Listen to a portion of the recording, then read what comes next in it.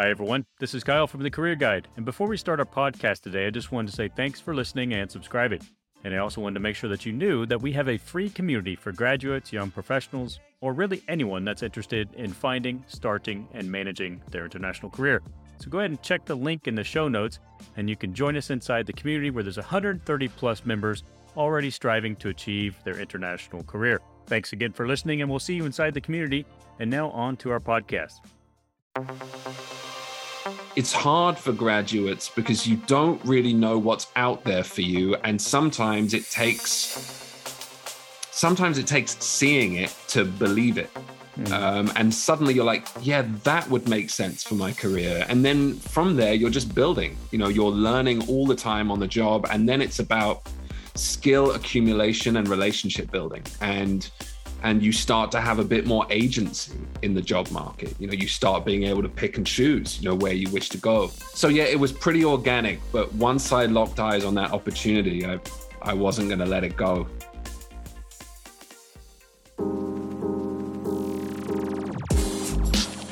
Hey everybody, this is the Career Guide podcast, brought to you by Capacity Building International and your host, Kyle King. If you've dreamed of working abroad and having an international career, this podcast is for you.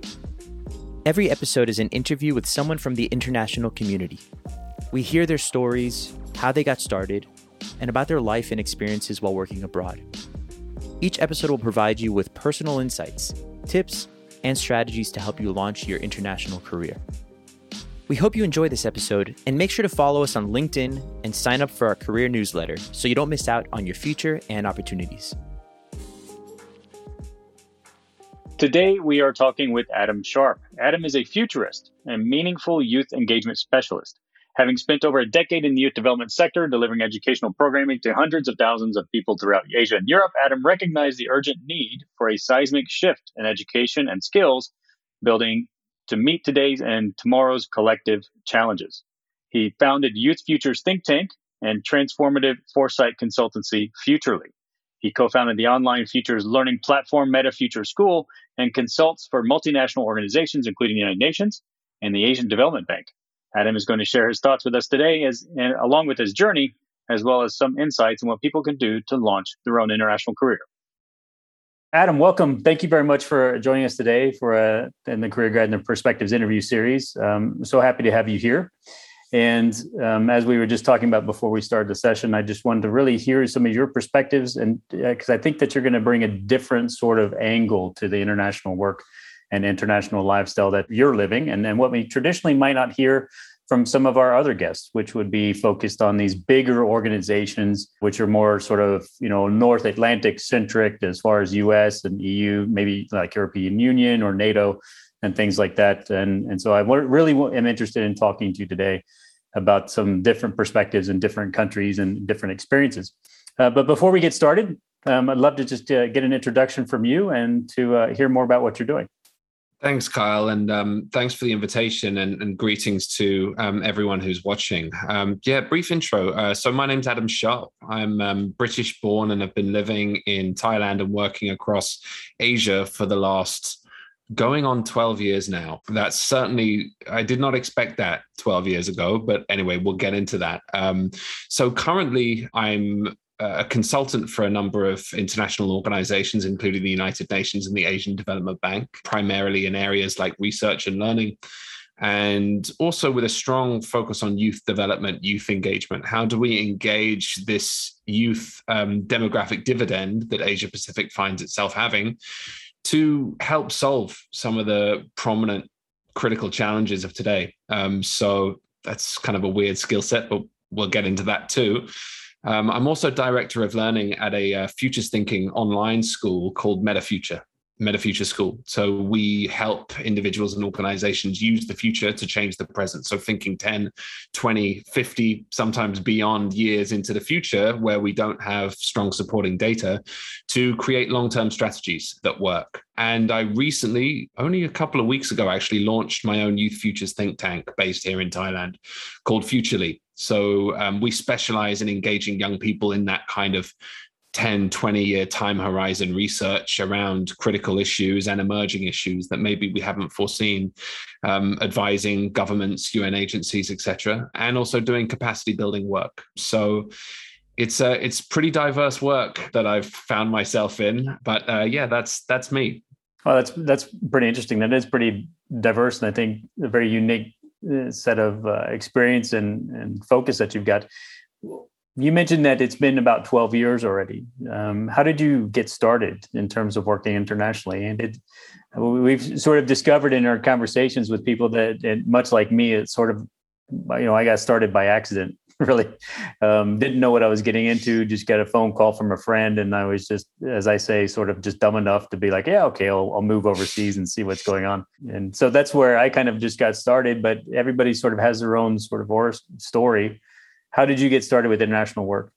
I didn't really feel like I had a choice at the time. It was 2009. I was just a couple of years outside of university, and I was in London working for a fast track 100 recruitment consultancy, placing finance professionals into the public sector. And it was in Pall Mall. And so I enjoyed walking past Trafalgar Square every day. I'm a Londoner, born and bred, but you probably can't hear that in my accent now. This is one of the issues with international life. You'll lose your accent. Okay. You start sounding like an American or an Australian or something. But the company was doing very well, but I wasn't. I was pretty awful at the job, to be frank. And I was only really doing it because it would pay me enough to be able to live in London, my hometown, right? But when the financial crash hit in 2008, it was a matter of time before I was going to get canned. And my parents had already fled the country. They moved to Spain when I went to uni. So London is so expensive. It was like, well, I could wait in London to try and get a job in a completely different sector because I don't want to do recruitment. And I'd probably run through my savings in 3 months if I did that. Or I could take a chance, go to Southeast Asia, do some teaching, figure it out. And that's what I did. It made the most sense with the money that I had. And I also loved Southeast Asia. So I was like, let's take a chance. So I moved to Bangkok in 2009. I started teaching. Then I worked in music and entertainment, which led to fundraising for Burmese orphans living on the Thai-Burmese border. And that landed me a job at MTV End Exploitation and Trafficking, running advocacy programs all over Southeast Asia, building youth networks who could spread prevention messages. Don't give up your passport. Make sure you ask questions when you take a job abroad. Trying to prevent this enormous black market crime from causing more harm. And yeah, I mean, it was like, that was really my entry into the development world. So it was incredibly opportunistic. It was really about seizing opportunities and building skills through volunteering that allowed me to build my dream career, if you will. And, since then, I've just had some incredible experiences. I remember shortly after moving to Thailand, I remember a few friends were on an island and playing cards. I remember it was like 1 a.m. And I just said, I need to just take a moment. And I wandered out into the ocean and looked up at this crystal clear sky and just thought, wow, this is home. Like, this holiday doesn't have to end. There's no time limit on being somewhere beautiful like this. And it's no wonder I've never gone back, to be honest. So yeah, that's how it started.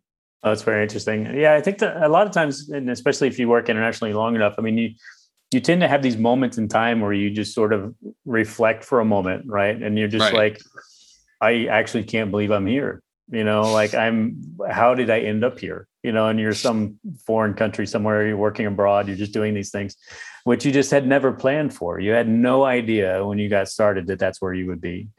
And so when you mentioned this, you sort of took this leap of faith. You went and you moved to Bangkok, you just picked up and you left. And that took obviously a huge amount of courage. What was there a sort of a point of transition that you could identify that like you started doing fundraising, but then all of a sudden it seems like you sort of just went really deep into this one area in terms of exploitation and youth. Was that just a gradual thing, or did you just sort of discover like, this is the direction I want to go in, and this is what I find the most appealing, and I want to engage in this space? It's a great question. I didn't really know that organizations like MTV Exit really existed, and I certainly didn't realize there'd be a job available for someone like me. when I found out about the organization and I locked eyes on that opportunity that I knew brought together my passion for music, for teaching, for helping young people reach their potential, and allowed me to travel all over Southeast Asia. This is a program that was funded by USAID and Australian Aid. When I saw that opportunity existed, I locked in on it. In fact, they actually offered me a job and I had to be available on a start date that coincided with my sister's wedding. Okay. So I realized if I had to miss my sister's wedding to take this job, when I realized that and I had to give up on my dream of working for an organization like this, I think I smashed a lamp or something. But I couldn't miss my sister's wedding. So I went back home, went to my sister's wedding, came back to Thailand during the floods, okay? And I had no job, no income, but I knew I wanted this job. And I worked hard. I kept doing my thing. And eventually, a few months later, I'm playing guitar in a bar. I don't know if I'm coming across very well in this interview, really. This was 12 years ago, okay? And they walked in, the MTV Exit guys, and I'll never forget it. The director wrote with Tabasco sauce on an A4 sheet of paper, "You're hired." And whilst I was playing some Tracy Chapman number. And so I think that it's hard for graduates because you don't really know what's out there for you. And sometimes it takes seeing it to believe it.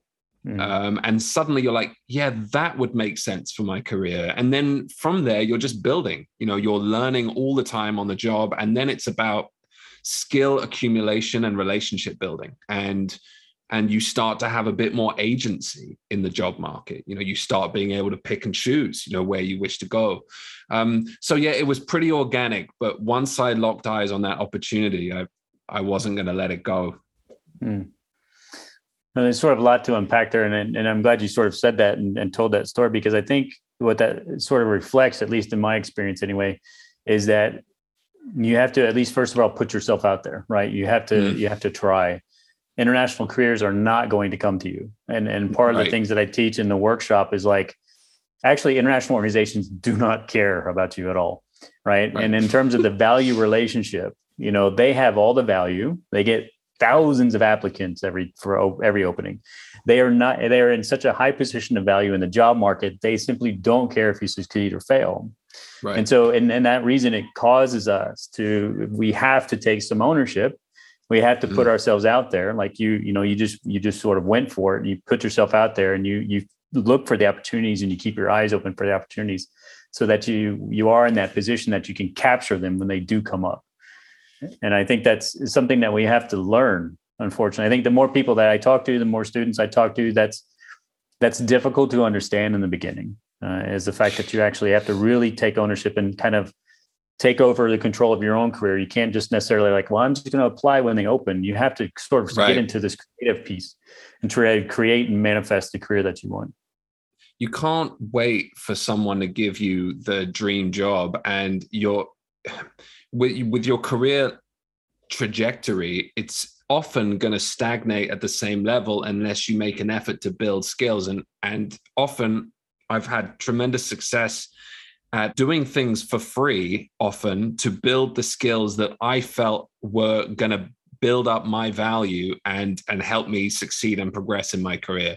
I would have never got that role at MTV Exit had I not been volunteering on the Thai-Burmese border and volunteering running events in Bangkok. And I was broke, right? But I had a damn good time doing it. But most importantly, it allowed me to build skills. And I've carried that with me ever since. I mean, when COVID hit and we were in lockdown here in Thailand, I knew that futures thinking would be an important skill for organizations to build, especially when their teams were now working in distributed teams around the world. And they also had no idea how they were going to adapt to this new normal, as they put it. And I'd been building some futures thinking skills, but I wasn't qualified enough for someone to hire me into a role like that. So I gave an organization a free workshop and said, let me work with your team. We'll design the next 10, 20 years of your industry, your sector, or your organization. you know me, I know you. I built that relationship. I said, this is just for you guys. I want you to benefit from these skills. I think it'll be valuable. And the least that'll happen is your team will have a good time. That became my number one consulting client. The workshop went well. We wrote an article, it got published, which gave me some notoriety in the field of futures. And it just sprouted out into like the last couple of years of just incredible opportunities that have emerged from that. So people say, know your value, don't work for free. And there's truth to that. But if you have your eyes on the prize and you need that experience to really get there, to make something happen and to learn, by the way, it's worth taking a shot and giving up your time to build skills in the area where you want to build your career.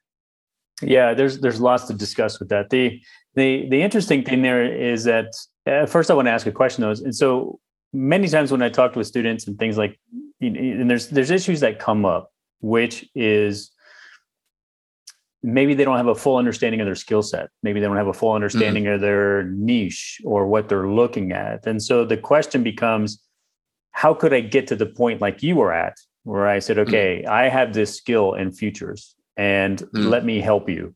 So how do I even get to that point to where I could do something for free to demonstrate value, to be able to build relationships and sort of my profile? How do we get from there to that, from where they are today to that place? And this is often what I tend to coin the term of like going from head to hands, right? This is where we have ideas in our head, but we have to operationalize it. We have to bring it to life. We have to create. We have to sort of bring these things together into a demonstrable product. Like this is what I do. This is how I build things.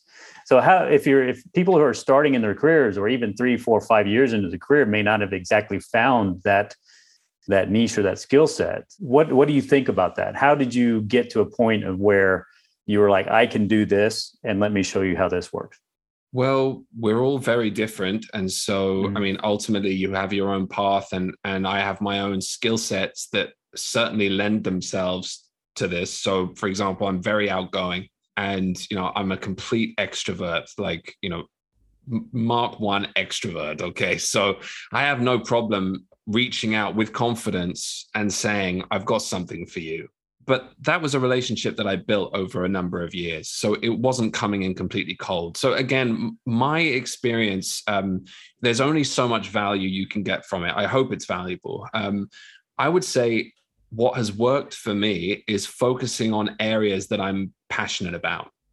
The passion led to the focus, led to figuring out how I could make a difference in that area, led to me building skills and so on and so forth. When I quit teaching in order to pursue a career I didn't know I was going to try and pursue a career in development when I quit my teaching job, lost my work permit, and put everything at risk. This is one of the issues with international careers. The other issue is visa. When you lose your job, you lose your ability to live in a country most of the time, which means making a big decision to switch careers abroad is a high risk maneuver. And I just took the risk and have kind of been taking that risk ever since because, most millennials will have between 12 and 18 jobs over the course of their career. And I'm certainly on course for that kind of trajectory. I've worked for a number of different organizations. It's tough to do that. That's because most organizations would rather hire on a temporary basis. They don't want to commit to you long term. So that means, this is not, I don't think this is for everyone. It's quite risky to make the kind of decisions that I made. So how do you go about it? I think be passionate, know your direction. I think that people who I've worked with, they love people who are like, you said earlier, you made a point. You said, organizations don't care about you. It's a value exchange. It's a value exchange. If they're hiring you, they're putting money on the table because they need a particular skill or service that you can provide. So for people who speak great English, for example, like who want to move into the development sector, one of the skills that we need all the time in the development sector is strong writers. We need great report writers. We need great grant application writers. We need people who can write good, strong presentations and communiques. And So right away, that's a particular niche that someone who is passionate about being in development, say, maybe really wants to work for the United Nations, can clock on to something like that and start figuring out what are the tricks here. And again, I would just say, try and do some voluntary work with an organization if it's possible. If you can say, I want to help you apply for grants, I want to help you write reports. I just came out of uni. Let me use my research skills to help you write the best report you can write on this particular topic. Organizations usually are, in my experience, they're shorthanded and they could really use that additional skill set and support in terms of writing. So anyway, these are just, I'm thinking out loud here. I hope it's valuable, but my experience, it's the passion that came first, and that gave me the direction. And then it's just building relationships and seizing opportunities when they come. Yeah, no, it's definitely valuable. And it's quite funny because, we haven't talked very much since this actual interview, and you're echoing a lot of things that I talk about in some of our programs, and it's all, I'll sort of break into two different sort of areas, but I want to emphasize the one thing that you said, which is, you have to sort of put yourself out there. You have to go test things. You have to test ideas. You have to go volunteer. You have to go build that experience. And that feedback is so valuable. Yeah, right. And so if you go to an organization and they, most of the smaller nonprofits especially, are a great market to go and, validate your ideas, validate your skill set, and also gain experience. Because I think to a certain extent, we also need to stop asking for permission to have experience. And we don't need to be paid by somebody in a formal position to have experience. I think that's largely incorrect logic these days. As you've done with many organizations and nonprofits, and you just go and say, let me help you. That's a huge exchange of value. And that is in of itself professional experience. And so I think we need to reframe our minds a bit, especially entering the workforce, about that, what is experience? And the other piece I think is really important is the fact that, it's the issue. And I think you mentioned it originally, but it's, you've got to take the chance. You've got to take the chance to just go out there and try and figure these things out. And that's going to be incredibly important. And I think many times people are stuck with the idea, I have to first sort of get the job and then determine where I'm going. And they're sort of stuck behind this application process. And it's very much as what I call a zero-sum game. It's like, if you never find the opportunities, you're never going to apply because you don't know about them. And so there is value in just getting out and talking with people, building out networks, building out relationships. Because as from what I understand from what you're talking now and what you've been saying, is that a lot of this has sort of come from relationships you've already built. It's from the exposures, the connections of just putting yourself out there, being the extrovert and going out and talking with people, and to, slowly this network builds out that you can benefit from. I definitely echo everything you just said, Carl. I think that when you talk about the application, the other thing that graduates do, and people often do throughout their careers, is they read application criteria literally. So they see the classic is, I need a master's degree to go work in international development. That's the classic. Or I need to speak more than one language, if I'm going to be able to work in this industry, or all of these barriers that we put in place because we see job criteria, and understandably we think, well, that's out of my reach. Again, I'm extremely privileged to have a strong education and to speak fluent English, and I have some skills to bring to the table, but I only speak one language and I don't have a master's degree. And if I stopped short of the application process, I probably would have been unemployed for years. So these are often psychological barriers that we put in place that prevent us from taking steps forward in our careers. And again, they're often, that's the ideal. That's the employer is trying to get the best quality candidate possible. But the best quality candidate we know is not necessarily an academic. The best quality candidate is someone who can step in and do the best quality job possible and is going to be able to deliver, hopefully over and beyond expectations, but ideally just deliver without me having to do too much hand-holding. Usually this is what an employer is looking for. So, and again, you don't have to meet the application criteria 100%. They're just trying to get the best person they can. Mm-hmm. And the last thing I will say is, ultimately, if you're not doing a good job, you're not going to get a job. Like, when you get an opportunity, it seems so obvious, but whenever I've gotten an opportunity, I've been very grateful. Like, I know that, like, it's extremely competitive out there. I really, really do work hard to make sure that, like, I deliver over and above. And this is extremely important for consultants who go contract to contract, because this is it's a small world. I mean, here in Bangkok, almost every UN agency has a headquarters or an Asia Pacific office in Bangkok. You've got lots of international organizations here, lots of multinational corporates here.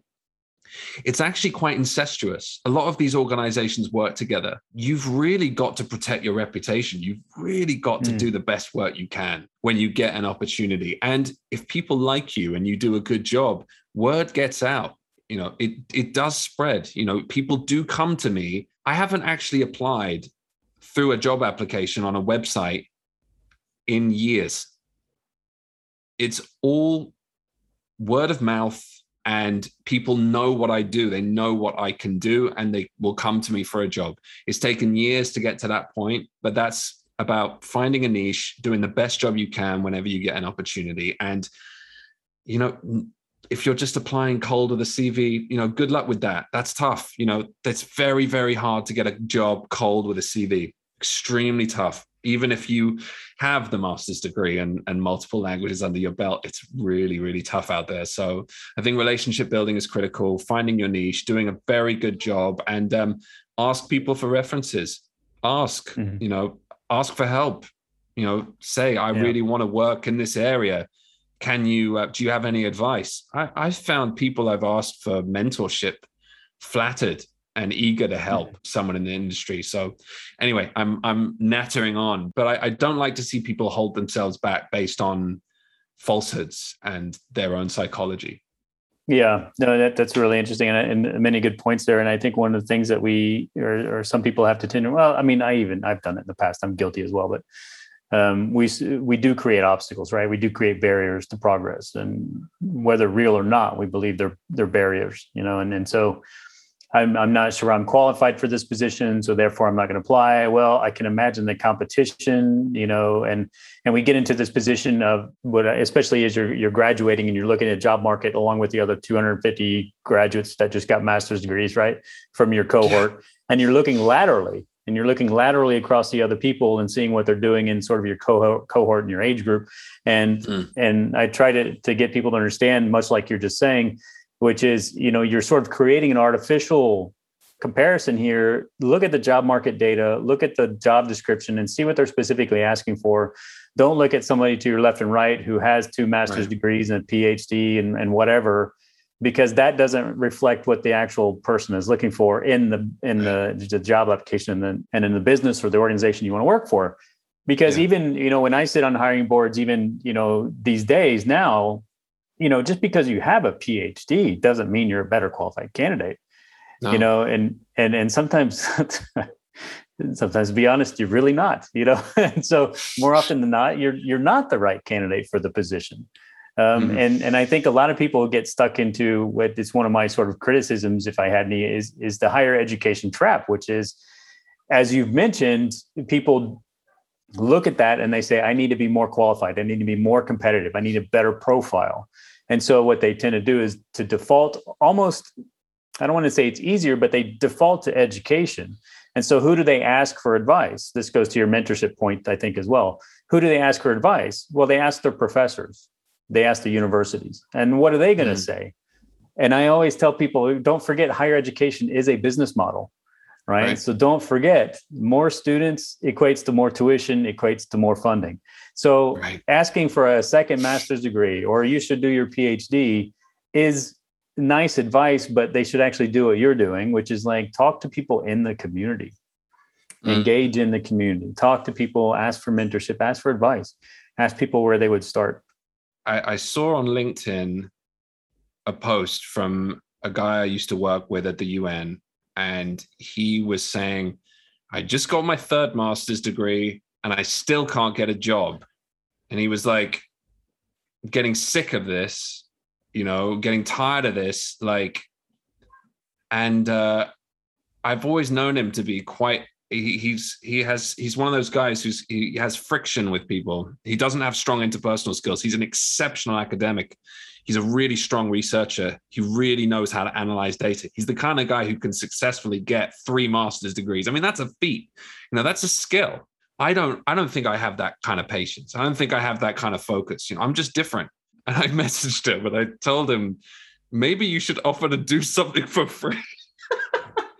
And wow, he was not happy with my advice. I mean, I think he just, he said, after doing all this work, you think I'm going to start doing things for free? I don't think he even replied. I was trying to help out, but yeah, it's tough. It's tough out there, especially when you think that degrees lead to jobs. They do, but if they're jobs that require you to write and research for a long, long time, if you want to go work in academia, perfect. If you want to, and there are certain research jobs at the United Nations, for example, and I assume at NATO, for example, that really require that level of diligence. And those are the kind of jobs that someone who's an academic and finds it easy to accumulate master's degrees, I mean, hats off to you. I couldn't do it. There's definitely roles for people like that. But it's a tough market. And again, my experience just isn't, I don't think he's going to do what I did, and the way I opened up jobs. So anyway. No, there's definitely a role. There's definitely a place for people with that certain skill set, right? Just like we're talking 100%. about with everything. Analysts, political analysts, economic analysts, think tanks, they all have a place. Maybe there's just a job, sort of, there's a mismatch on career fields there. But I think I wanted to kind of, because you mentioned something earlier, which I wanted to talk about, because I don't think people fully understand the international life. Right. You mentioned high risk, high reward kind of scenarios, and then this is something that I don't think people actually really understand. I mean, we're going through sort of a course revision with the stuff we're working on, and this came up in a discussion. I didn't even really think about it until just about a month ago, and it was really, what is the decision-making process that people have when they think about an international career? I think sometimes we have this idea of, I'll be international. I'm going to do these things and, travel and experience life and cultures and cuisine and, all these kind of the great things, but you don't realize donor funded projects, timelines, contracts, as you mentioned, visa requirements, moving.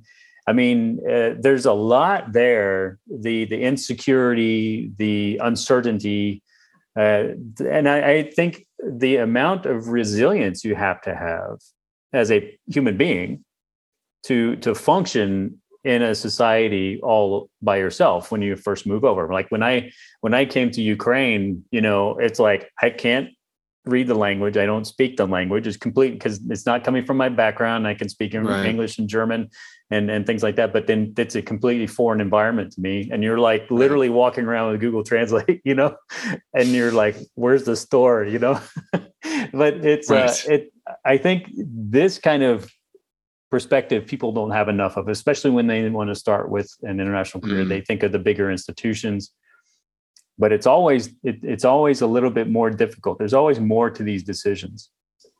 And so how has it been for you in terms of what are your considerations when you're thinking about making a move or like the next project? And what does that mean for you? What are some of the thoughts that come up for you in terms of, if I were to take on this project, what does that mean for me? Or this position, for example? Well, let's just say I've abandoned the focus on security because it doesn't exist. So interesting. What do I mean by there's 2 reasons why I've abandoned focus on security. One, because it's really challenging to find it. Again, increasing prevalence of short-term contracts, reluctance of international organizations to invest in full-time staff who are not local. Because, and again, this depends on the country that you're in. You have to jump through a lot of hoops to hire a foreigner in a country like Thailand, for example. You have to have a certain amount of capital. You have to have a certain number of Thai staff. And so even if they love you, it's challenging. So I'm not focused on finding security. Okay, I have over the years built my own security. I'm married. I have a son. I have my own business. I have my own income that like I can rely. I don't have to rely on the Thai economy to live. So that took years to build. So what are my considerations? For me, I've got to a stage now in my career where my consideration is this client, do they care about what they're asking me to do? What I want to avoid is bad clients. And what I mean by that is, say, for example, for an organization who asks or inquires about futures thinking, or say a meaningful youth engagement program, an organization wants to bring young people into their policymaking processes, or they want to use futures thinking to map strategies 10, 20 years down the line. I try to avoid the clients who want to do that in a tokenistic way, meaning they want to engage youth because it's a tick box exercise, or they want to do futures thinking because it's a fun team building activity. I'm not interested in working with a client that's not serious about the work that I do. Again, it took a while to figure out who those clients are. And it took a while to have the kind of financial security to be able to choose which clients I want to work with. Okay, so that's my position now.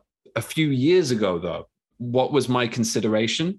It was absolutely to do with building skills and doing work that I was passionate about. So, for example, I worked at MTV Exit. It was extraordinarily challenging, but I came away from that with a skill set around advocacy, being able to build advocacy programming, being able to develop youth networks, being able to design communication campaigns using, TV, newspaper, print, to advocacy in villages, going around with posters, really like urban and rural context. So a very unique skill set. I realized leaving MTV Exit that event producers were 10 a penny. There's a lot of them. It's not like that. It's not that unique, and it's not that specialized, and it's not that well paid. But when doing an advocacy program like MTV Exit, I figured out there's this urgent need in the development world for monitoring and evaluation skill. We need to be able to make evidence-based decisions about the work that we're doing and the decisions that we're making in development. We need to be more accountable for the aid money that we're spending. And so I was determined to build skills in M&E so I could measure the programs that I was running. And so I did some voluntary work for a monitoring and evaluation consultancy. I ended up on their advisory board. And since then, I've done some research work that I'm really proud of. I worked with the UN Democracy Fund to evaluate one of their programs in the south of Thailand. I recently worked with the UN country team here in Thailand to evaluate all of their work on youth across the country. So again, same formula, right? There's an opportunity here. This is a skill set that's high value, that is compensated well. And I don't see many strong M&E professionals in my space. And it's going to make me a better event producer if I understand how to make evidence-based decisions, how to include and integrate monitoring and evaluation in the design to the program wrap. So I'm making decisions about my next steps also based on the skills I want to build and the direction I want my career to go in, right? So I'm abandoned security. I want to get high value skills. And ideally, I want to work for organizations that are notable. If I can do work with the United Nations, with the Asian Development Bank, I can build a reputation that says if he can work with them, he's probably gonna be all right for us.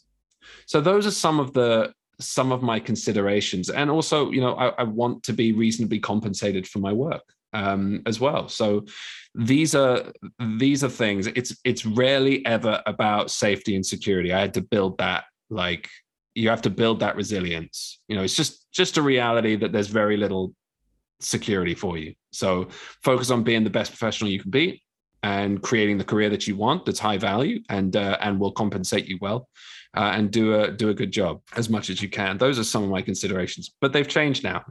It changes over the course of your career. No, definitely. I actually had this conversation yesterday with the small group coaching program that we have. And we were talking exactly about that, because the day prior to that, I was engaged in a conversation with one of our long-term clients and, discussing sort of 2023, like what's going on in 2023. And you get to a certain point in your career where you can shape those discussions about where you want to go, what you want to do, who you want to work with once you sort of get to a professional level in your career. And so I can completely echo that same sentiment, is that you have the ability to choose, and that's a luxury. But you first have to create that. Now, I've seen some people that are trying to enter into the international career field. They express a certain hesitation towards this type of entrepreneurial mindset, right? Where we talk about taking ownership of your career, building out your skill sets. And you mentioned using skills yourself as a method for sort of career path design, right? I want to learn this, so therefore I'll do that. That's a great topic that I'd like to talk on as well. But when you mentioned this sort of mindset that you build, to me, I just sort of call it an entrepreneurial mindset, right? You have to take things on yourself and build it and be resilient in doing so. What would you say to people that, are sort of graduating and entering the workforce with more of a traditional mindset? I want to find a job and start working, but it's in this context of the international environment that we're talking about, the international community, where it's not exactly the same that, say, working back home is. And so they need to sort of build out this mentality. It's tough to build an entrepreneurial mindset. I mean, for example, my partner, my wife, she would not like to be doing what I'm doing. She likes working for international organizations, and she wants the stability. She wants her monthly paycheck. She wants her guaranteed salary. The bigger the organization, the better, right? And more power to her. I kind of wish sometimes that that's what I was like. It's not for everyone, Kyle. You know what I mean? And, if you want to build an international career, but you're not entrepreneurially minded, I think unless you're being hired by an international company based on the company you're working for now, and usually people who have that privilege are a bit later in their careers, it's tough to make that step. It's very hard to give that kind of advice, because it's like, if you don't feel that, I mean, I certainly didn't have this level of, confidence or resilience when I first moved. I mean, for me, it took more resilience living in London. People say it's courageous, me moving to Southeast Asia to build my career. Like, it was courageous staying in London in 2009 after the financial crash. Like, right. That was like, and running out of savings, like quick, I think it's a good idea to assess your financial position, think carefully about the country that you want to go to, and see if you can get a step in somehow with some stability. I mean, again, one option is to go traveling in a place and meet people and see if it's for you. And see if you can work it out that way. You could even, like what I did, my insurance policy, I got a TEFL. I got a Teach English as a First Language certificate before I moved. That meant that if the worst happens, I can always fall back on teaching if I need to, because I know that like there's a need for that skill in the country that I'm going to. So have a fallback and maybe try out teaching for a couple of years. Maybe it's not your dream career. Maybe it's not what you're passionate about doing, but try it out. You'll get to know the culture, you'll get to know the country, and you'll also build skills. Teaching is not easy. I don't care what the context is. That would be my advice. You want an international career, get an insurance policy, figure out what you can do anywhere. And that's usually for English speakers, that's teaching. Yeah. And I think also with this sort of, I try to caveat that sort of advice that I give as well and say, okay, I use the terminology of entrepreneurial, mentality and having this entrepreneurial spirit. And at the same time, I think people just need to be creative in their approach, right? So I don't mean you go form a business exactly. It doesn't mean you go just establish a business and try and build out a business model and do all these things. I'm saying that, and what I try to communicate is be creative.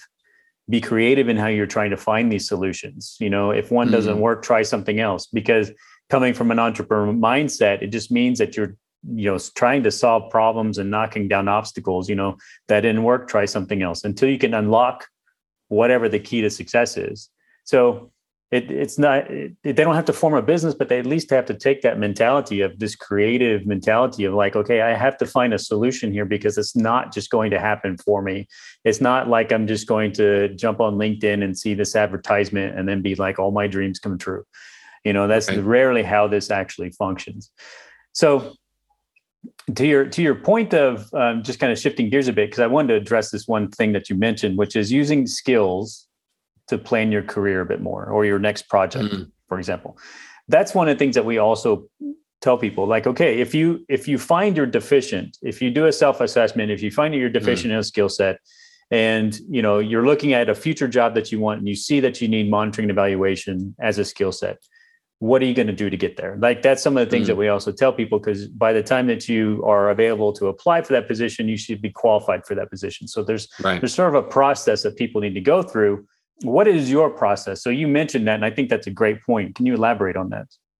Well, again, I think it's about being perceptive enough to figure out, what are the gaps in my skill set? Again, I'm this very outgoing guy who's, probably, if I was just going to be true to like my skill set, like if you were just going to do a job where it was like, we could all do a job that's like perfect for us. Okay. But we don't do that often because, we want to build skills in other areas. Often we don't see the skills that we have as assets because they're skills that we have. So we devalue the skills that we have, even though other people will greatly value that skill because it's something that maybe comes naturally to us. So what comes naturally to me? Being a facilitator. I love facilitating group conversations. And, even hosting.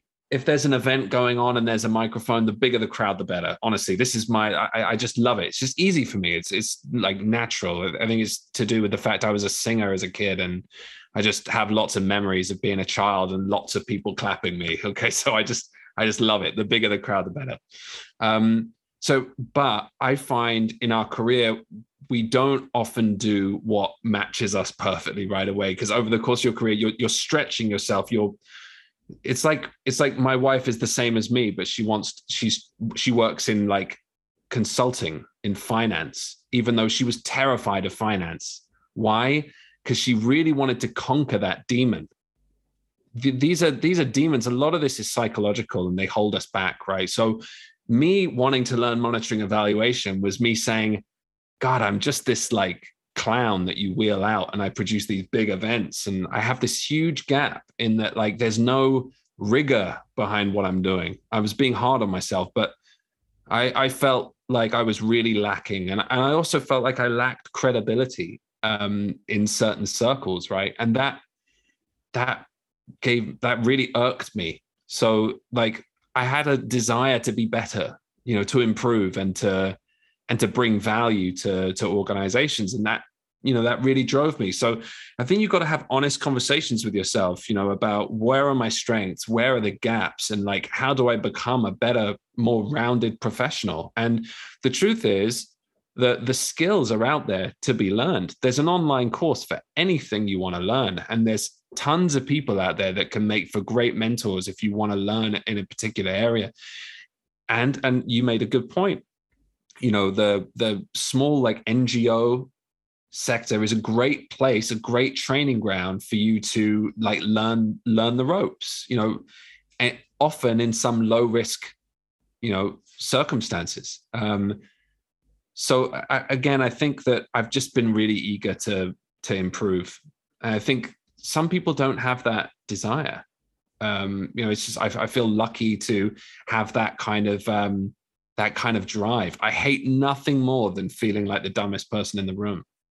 And, I hate it. I really want to understand what I'm talking about, it just took time.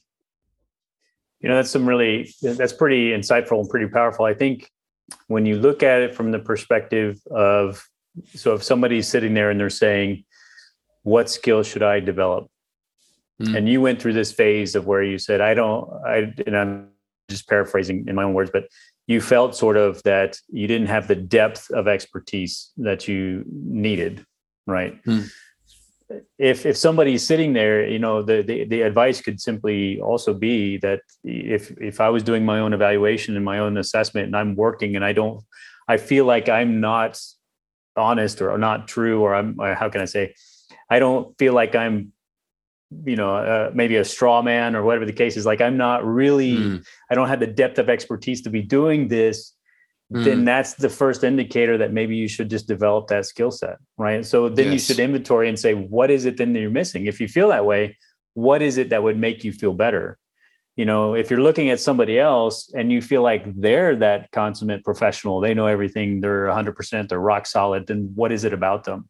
Yes. Like find some way to identify that gap, identify that skill set, because you could be very good at sort of the self-reflection, but I think that's not inherent with everybody. Your point was excellent, which is we devalue our own skills because we're just good at them and they come naturally. So therefore they must have no value. And that's entirely incorrect. I do that myself. Right. Yeah. And I think that's human nature. And that's a fantastic point.